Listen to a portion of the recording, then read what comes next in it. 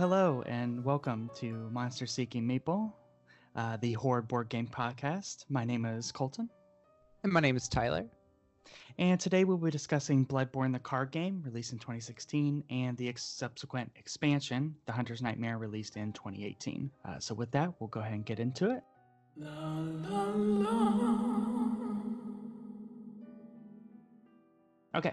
So, Bloodborne the card game was designed by Eric M. Lang, and the subsequent expansion, The Hunter's Nightmare, was also designed by Eric Lang and Christopher Chung. Both of these games, the base game and the expansion, were published by CMON, most notable for Ethnos and the others, and it's based on the From Software game Bloodborne. Currently has a 7 out of 10 for the base game and an 8 out of 10 for the expansion on Board Game Geek. And it plays 3 to 5 players and lasts about 30 to 60 minutes. So that's just kind of a brief description about the game itself. Now, getting into what this game is and what it's kind of relating to, it is trying its best to try to be I wouldn't say a copy, but, try to play homage to the Bloodborne base game itself with the challenge dungeons. So with Bloodborne, the video game on PlayStation that's exclusive to PSN, you're just playing as I wouldn't say survivor, but like a last sane human being almost in Yharnam. And essentially this is just a world that's been overcome by disease, strangeness, overall it's just affecting the whole world, and it's causing people to either go crazy or it's causing them to just become bloodthirsty. Essentially, you start the game out as a hunter trying to join the hunt of other individuals who had done that prior, but as you quickly learn, they were not successful, and they have become inflicted with this madness as well, to where they try to kill you. Essentially, you're just playing through this game, going area to area, defeating regular monsters and eventually boss monsters that are all super unique. It's all very Cthulhu inspired. It's dark, it's dreary, it's depressing. And you're just working your way through to try to figure out what was causing all these issues and to try to resolve it by the end of the game, which kind of learned a little bit more. Just like in a Dark Souls game, you have to read the item descriptions and everything like that to see exactly what's truly happening. But that's essentially the game itself. Is you're just going area to area, defeating monsters and bosses. In that same vein, you're collecting the blood echoes to level your character up and just trying to learn exactly what's happening. And what makes it the most fun is obviously facing those bosses, just like in the Dark Souls series as well. And on top of that, once you get a little bit later into the game, you're introduced to chalice dungeons. And for the most part, most of them are just procedurally generated dungeons where you're facing monsters, a few bosses, usually a final boss, to try to escape the dungeon itself and reap your rewards. But essentially, the game we're discussing, Bloodborne the card game, is just a chalice dungeon at heart. So you're really you choose the monsters, the final boss, or you can do it all randomly, and you'll face them as you progress further into the dungeon with the final boss at the end, where you can escape and tally up your points. So just for full transparency, I know, Tyler, for me personally, I'm the only one that's played through it all the way through and beaten the game and everything like that, but you haven't played it yourself, is that correct? No, I've not played Bloodborne. I'll be honest, when I came to playing the game, I was a little naive to some of the terms. Bloodborne has a pretty clear concept, and I think it's very dark and dreary, lends itself much to that horror theme, but ultimately I have never played Dark Souls and never played Bloodborne. I was kind of a newbie to that, so I got a fresh perspective. Okay, cool. So in that case, I'll just briefly go into how the game plays, like what you have to do setup, and then we'll kind of go into our opinions from there. So with the base game, it is just a hand-building card game overall. It's very simple, and the main draw of the game is as you are building your deck, you're going to be facing multiple monsters, bosses, and then the big draw is going to be a final boss who's more powerful than anything you face along the way. Essentially what will happen is every turn a monster will be drawn. If it's a base monster, everybody has to try to kill it that turn, otherwise it escapes. And when you do damage to it, it'll also have a chance to do damage back to everyone. Hunters who fought or didn't fight can be hurt by that monster. And what will happen is after you beat it, you'll be rewarded trophies, which are just I wouldn't say currency, but a point system in the game that'll matter the very end just for point totalizations. And then also you'll be earning Blood Echoes, which is a main part of just the Bloodborne game itself on PlayStation, and even just Dark Souls in general. It's just a form of currency you use to level yourself up. In that same way that Dark Souls and Bloodborne work, if you die in this game as your hunter, you do come back, but you will lose all the Blood Echoes that you had earned if you had not banked them. So essentially what will happen is while you're playing, you're going to be earning new cards, basically new weapons, could be healing potions, could be just items in general that could hurt other hunters as well, but you'll be using those to build your deck. And one of those cards you're going to have is the Hunter Stream. It's a base card that you get at the very beginning, and essentially what you do with that is you are going back to the Hunter Stream, which you would do just like in Bloodborne on PlayStation, to bank in your Blood Echoes or use them for experience. In this game, at least, they're just a base currency, so the more you have at the end of the game, the more likely you are to win because they're just flat points. But yeah, that's essentially the game overall. Is you're just trying to go through what would be a typical Chalice dungeon of random monsters, random bosses, and usually a very hard final boss. And once everybody defeats the final boss, then everybody tallies up their points with both the trophies and Blood Echoes, and whoever had the most points wins. So with that being said, going into this, Tyler, I know you hadn't really played the Bloodborne the Bloodborne game, or the Dark Souls series. What were your thoughts on how this game played overall? Yeah, so when I first started playing the game, I had no interest, to be perfectly honest, in the Bloodborne kind of concept. I saw the influence outright, and I thought it was very cool. It's got a very dreariness, Lovecraftian-esque inspiration, and I thought that was very interesting. Ultimately, when I looked at the game, it just had this kind of deck building concept, so I didn't really know how to interpret that. I got the idea that just like in any typical Monster Hunter or dungeon-esque type game, that you're sifting through these little smaller enemies in order to fight the big boss at the end after having equipped yourself with all the best gear. It had a somewhat D&D-esque type of mechanic with that in mind. But I like this idea that you're building up your hunter. Each hunter has a unique ability. It felt like you were adventuring into the Bloodborne world, and I can definitely see why it would be a good representation of the game into a board game itself. Yeah, those are, definitely valid points. One thing I'll bring up is like specifically the hunter ability. When we're reviewing this and discussing it, in general, we're doing both the base game and the expansion. So I just want to briefly touch on what the difference is. The base game has all your core elements, the bosses, the monsters, the items that you would get in the deck to get your character stronger to face these bosses. The expansion itself really only adds 3 major different things. It adds a lot more boss monsters and final boss monsters, and a few more items, which is definitely, I feel, needed, because the base game only had like maybe 3 to 5 final bosses, so it would have gotten old real quick. It also adds runes, which if you played Bloodborne, these are runes that you can attach to your character itself for small little bonuses. And this expansion adds that, so every hunter will have their own little bonus when they're playing through this game. But that's essentially some of the major things it's adding.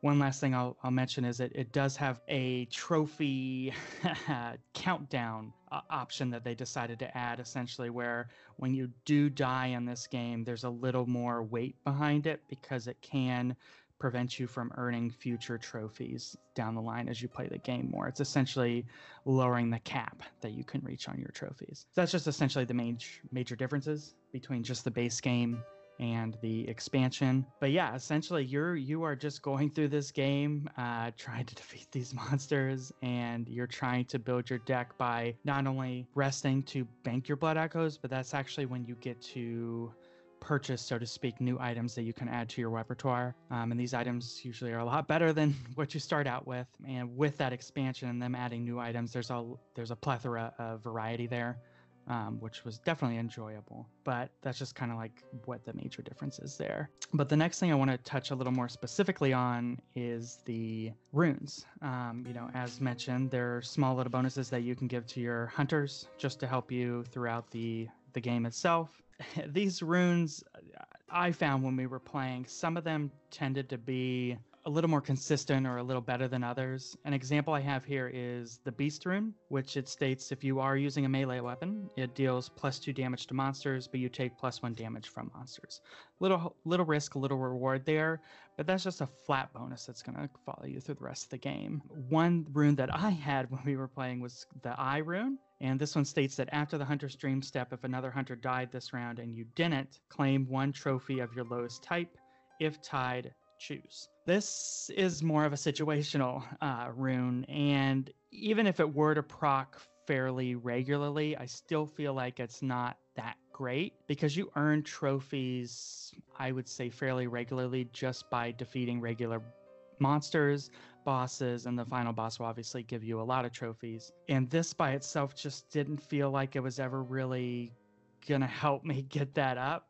So that's where I just feel like there was a kind of a downside to some of these runes. Some were like the Beast, where it's just a flat, consistent bonus, and another one like the Eye, it was just a situational item. So I found like the Beast rune would just be so much more useful just regularly. It's more consistent, something you can rely on. I don't know. Did you have that experience with your rune, Tyler, or going into this? We can touch on death as well. Did you feel like death was that much of a downside to actually happening to your hunter? So while I don't know too much about Bloodborne, I can clearly see the Dark Souls inspiration where the idea, right, is you're going to die a lot of times. You want to keep fighting until you master the ability mechanics of the game and have beaten all the enemies. But I feel like the notorious element of these type of games is that you're going to die a lot, and I feel like the creator of the game definitely wanted that in tune with the game. A lot of these enemies hit really hard, and you're not going to be able to always beat them, and you're going to take a lot of risk, and sometimes if you're going to do that. I will say outright, the big thing that this game reminded me of was Munchkin. This idea that you're flipping a deck and there's going to be another monster, just like Munchkin. Everyone has a class and a unique ability, just like Munchkin. This game definitely pulls a little more risk management into this. Munchkin had the flaw in that you could always hurt your teammates or you could just help them to get to the win, which always had this weird element of, well, why wouldn't I just help other people? There's always someone willing to help you, at least in our friend group. In Bloodborne, constantly, you want to fight these enemies. You want to be the one to get the hits. You want to kill that enemy, and you want to use those items to do so. So here, there isn't really this, like, let's help out each other. It's kind of like every man out for himself. You have to manage what other cards people have played, and you kind of want to try that little bit to try and kill that enemy and maybe take the risk dying to do it, knowing that you'll get the points. And dying in this game lost some of your temporary points that you could have banked, but the reward is really high. It's a high risk, high reward type of strategy, and a big risk management is very key in this. And so I definitely can see the death is an inherent part of this game. No, I would definitely agree with that. One thing I want to touch on is, the helping each other versus hurting each other kind of mentality. In this game, most of the creatures that you're going to be facing are just base monsters. And as we're kind of discussing earlier, when they spawn, you get the chance to attack them and try to kill them.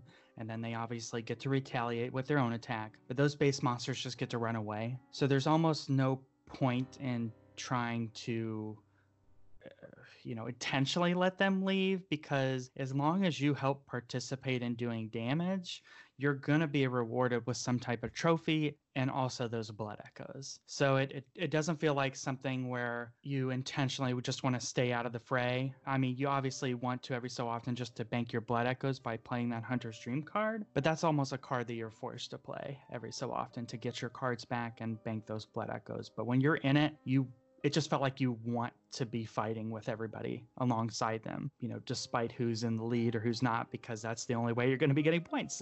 So I like that element a lot, where you're kind of forced to help each other out, even though you may not like it. One follow-up question I have for you is in terms of when you bring up Munchkins, comparing it to the game. I've seen Munchkins lead people to fights. Do you feel this game is on that same level, or do you think it's like at a much lower threshold in terms of causing people to start an argument? I think because there's a variety of items in this game that let you still have an influence, even though you may not have gotten that last hit on the monster. I feel like there's still some fairness there.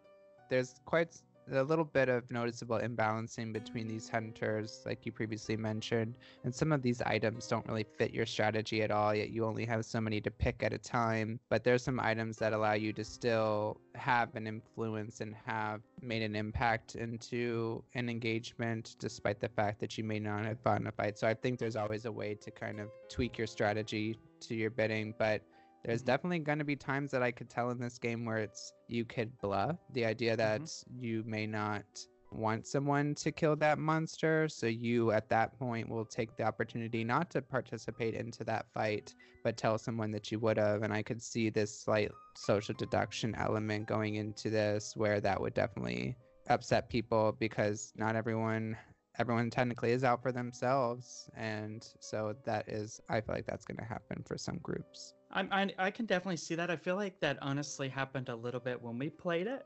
Because one thing I want to mention about these monsters that you're going to be facing is, as an example, let's say they have 5 health and there's 2 people in front of you and they do 5 damage. You do not get to attack the monster. It is going to die. You don't get any points for doing that. So I do feel in our games, people would say, hey, you know what? I do plan to go back to the Hunter Stream to bank my Blood Echoes and basically pass my turn. And they would then play an attack card, get the damage off, and then you're screwed. You just spent your whole turn playing an item that you don't get to use at all, and kind of got fucked over, so to speak, by your fellow hunter.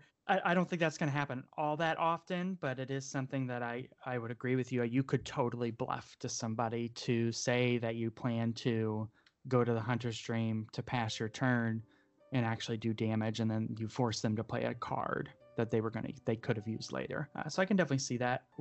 One other thing I kind of wanted to mention along those lines is the items that they added in the expansion as well. They did add items where you can hurt other hunters. One I'm thinking of is, I think you had this, Tyler. It was basically a ranged weapon. It was a gun. And when you use that weapon, even though it can damage the monster, it also damages the hunters who are specifically in the Hunter's Dream, so those who are passing their turn. I thought that was a cool element because it really didn't do that much damage to them. I mean, in your opinion, did you like the addition of those kind of items where you can hurt other hunters intentionally, even those who basically decided to pass their turn? I feel like these type of games where you're kind of facing a PvE type element, where you're facing a monster, there's some cooperative elements, yet it's still competitive. You need those type of cards and mechanics in the game to kind of slow down other people, to kind of find your opportunity and to get a lead, because you can't directly, you could lie and say that you're going to play a certain card or take a certain action and not, but still, if someone starts getting ahead, there's not really a way for you to deter them except hurting them. So I feel like it makes sense that they would insert these type of things in this game, because you're not directly facing another player, you're facing the monster. So how do you get an edge up on that other player? Well, you insert these type of cards where you can deter their victory and one way to do that is death. And there's other ways, other cards that allow you to steal a certain amount of blood, echoes, and I think that makes sense to have these type of cards in the game, even though they're not really well thought out. It's just take and damage other people, and it's kind of rude because you guys are cooperative, yet fighting a monster, but it's only natural. I would also touch on that point. If somebody starts to get ahead in this game, at least when we played it, it didn't feel like there was a super easy way or a clear strategy in regards to trying to slow them down. It's basically you banking on hoping getting these cards, the ones that can either damage them specifically or the ones that allow you to maybe take blood echoes from them. But that's just relying on cards, because essentially, you're right, you're all working together to try to defeat these monsters and bosses. But if that's the main game mechanic. Where's the opportunity to slow down the people who are maybe doing a lot better versus others? I mean, with that, I do want to lead into some of the final bosses, because that's like the main draw to the game, is after you beat these various monsters, these mini bosses, you then get to the final boss, which is usually has a significant amount of health. They give you one of each trophy, and they have their own game-changing ability that's going to last for like the whole game. The one we specifically went against was Murgo's Wet Nurse, and as an example, her ability was at the beginning of each round, each hunter gains 1 health up to their maximum health. Now, in comparison, there's another boss monster I wanted to bring up called Mikolash, Host of the Nightmare, and his ability is whenever a monster escapes, add 1 random non-boss monster from the box to the top of the Chalice Dungeon deck, essentially meaning it's going to take longer to get to that final boss and finish the game. When we played with the Murgo's Wet Nurse, even though that bonus seems nice, people were really not dying, which feels like the main draw to this game, because that's what happens all the time in Dark Souls and Bloodborne. Is you're always doing a little bit of that risk reward of, should I push a little bit further to try to find basically the next checkpoint and bank those blood echoes, or should I just back out now, because if you push further and die, well, there go your blood echoes for the most part. So I feel like maybe if we had played with the Mikolash, where he makes it significantly harder to try to get to the final boss, it might have had or led to further experiences where people were dying a little more regularly. But with the Wet Nurse, it truly felt like nobody was dying just because of that nice little health bonus. I don't know. Did you feel the same way about that? Or, what was your opinion on that final boss? It definitely allowed people to stay in longer than they needed to, but I feel like that type of boss was meant to keep you healthy, and that way you would choose more opportunities to screw over your other fellow competitors by choosing these type of items, not to better your own game and defeat the monsters, but rather encouraged you to choose these type of more competitive type weapons or items that would hurt other people, since you're going to be ideally alive longer than others. I just like, because the whole thing with Bloodborne and Dark Souls is people like to flaunt how difficult they are and how much skill it takes. I was going into this, and again, I think it's mainly just because we played with Murgo's Wet Nurse, but I was going into this expecting that it was going to be a fight to the death almost, but you were going to be dying regularly, trying to come back because of how difficult it would be. I mean, just as another example, there's a final boss called Rom, the Vacious Spider, and his ability is the second time each hunter is killed. So if you only died twice, you are immediately removed from the game permanently. And I mean, it just seems like there's a lot of varying difficulty for the bosses, which is cool. I feel like, of a starter, you could definitely pick Murgo's Wet Nurse just to learn the game. You're not going to be dying all that often. And then if you want, you would then have the ability to play another game with a different final boss who's going to have a more difficult ability that's going to last for the rest of the game. So I just was going into expecting one thing, but again, I think that just comes down to the final boss that we had picked, which was the Murgo's Wet Nurse. But I can definitely see where you're coming from, because you're going to be alive longer. You're going to be wanting to basically hold on to as many blood echoes as you can without trying to go to the hunter's dream regularly, because death isn't quite as inevitable as you may be expecting. But yeah, essentially, I know I touched on it a little bit earlier, but like the main differences between like the base game and the expansion, like if you die in the base game, as an example, you're going to lose any blood echoes that aren't banked, but you're going to heal and you're going to come back the next turn. That was really the only downside. So I am really glad that in the expansion they added those tokens that it can affect trophies and essentially lower the cap the more often you die. Like, you can only earn up to 3 of this specific trophy, or only up to 5, and it makes it a little more difficult with that, because then that means you're overall have the less potential to make points by the end of the game. But I do like that it added an extra meaning to death besides just losing any blood echoes, because even though that may sting, that didn't feel like that would have been all that bad. I do like the addition of the trophy capping with the expansion. It made it a little more meaningful, so I do appreciate that. But I mean, in that regard, did you have any thoughts about these trophies and how they were a part of the game, or do you feel really Blood Echoes should be your main focus versus maybe going for the trophies directly? I think there is always a good idea to insert multiple different victory paths, and that each player they can build a strategy towards focusing on these type of trophies. There's opportunities where you know that, oh, I'm kind of really high on these type of trophies, or I'm even maxed out on this trophy, so I don't even need to fight this type of boss. I can kind of take it slow or choose this opportunity to pass the round into the hunter's dream. So there's a balance there, because the game altogether is a form of risk management. Even this is a form of balancing where you're at quantifiably when it comes to your trophies and your Blood Echoes. It's always a good idea to still participate, but that's a good idea to not have to if you have already maxed out on that type of trophy.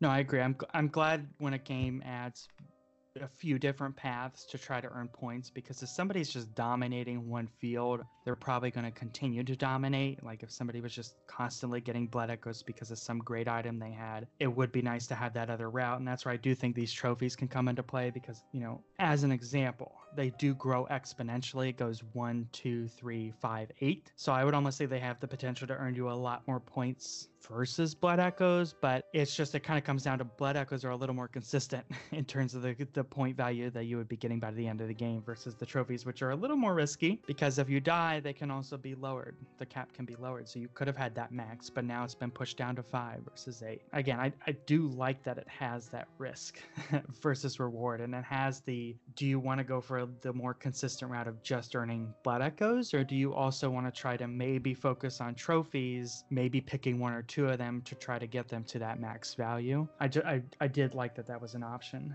Another thing I want to bring up is just about the difficulty of the game itself. Right now, since it is 3 to 5 players, the way they ramp it up, if there's more players, because it obviously would have been easier for them to kill these monsters, is the more players there are, the more health these monsters and bosses are going to have tacked on, just to kind of make up for that. I do think that was a good balance they had with it. Didn't feel like there was a time where we were just decimating a monster until later on when we actually had some better items, because there were also monsters that actually were able to escape. So I do like that mechanic, and it was just a simple idea, so I thought that was smart, just to add extra help to the bosses. But yeah. Well, the monsters were able to escape because our friends sometimes were selfish and didn't want to participate in the fight. So we'll be honest there.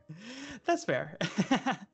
Because yeah, essentially they totally, that's where it did come up, where I swear one of our friends bluffed and said they were going to help us kill this monster, and played the hunter stream, essentially passing their turn. And well, we couldn't do enough damage. The monster got hurt us, and we didn't get shit from it.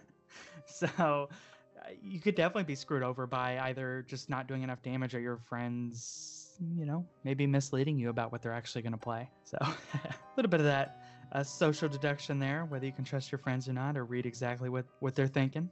But yeah, with that being said, since we've kind of been discussing the game here, I do want to go into a little bit of our final thoughts, if that's cool. So we'll be right back with those thoughts. La, la, la. So welcome back. Okay, so with these final thoughts, I'll go ahead and start. Bloodborne, I'll be honest, is one of my favorite games on PlayStation, and one of my favorite games of all time. So I feel like I am a little biased going into this. But ultimately, I thought they had a great balance of trying to defeat these monsters, but forcing everybody to work together, but at least allowing the option to potentially slow other players down by, you know, doing damage to them or killing them, or even just doing that social deduction aspect of saying you're going to play one thing and play another thing.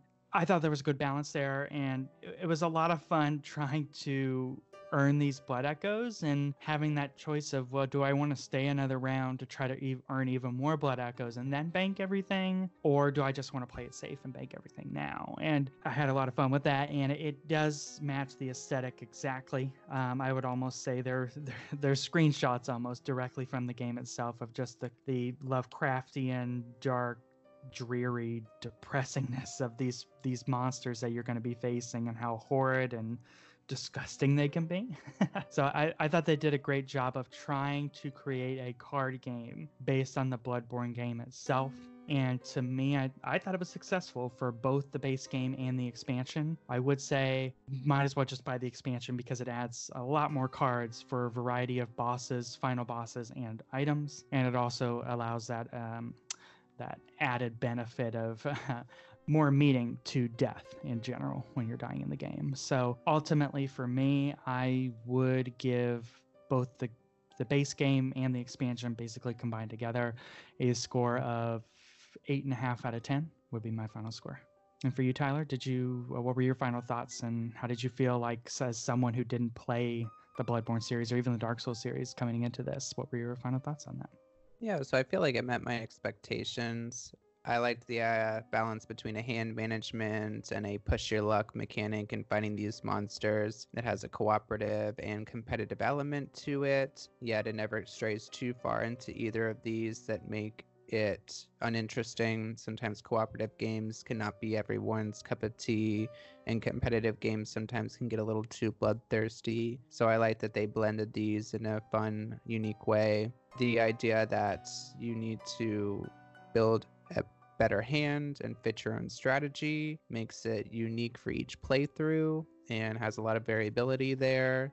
The monsters and these bosses have a lot of variety as well that allow you to play it new every time and have a new experience. You're even going to get new experiences with the people that you play against, with the idea that you don't always know who to trust and who's looking out for you and who's going to actually help you fight this monster. So that's even a more minute yet understated element of the game.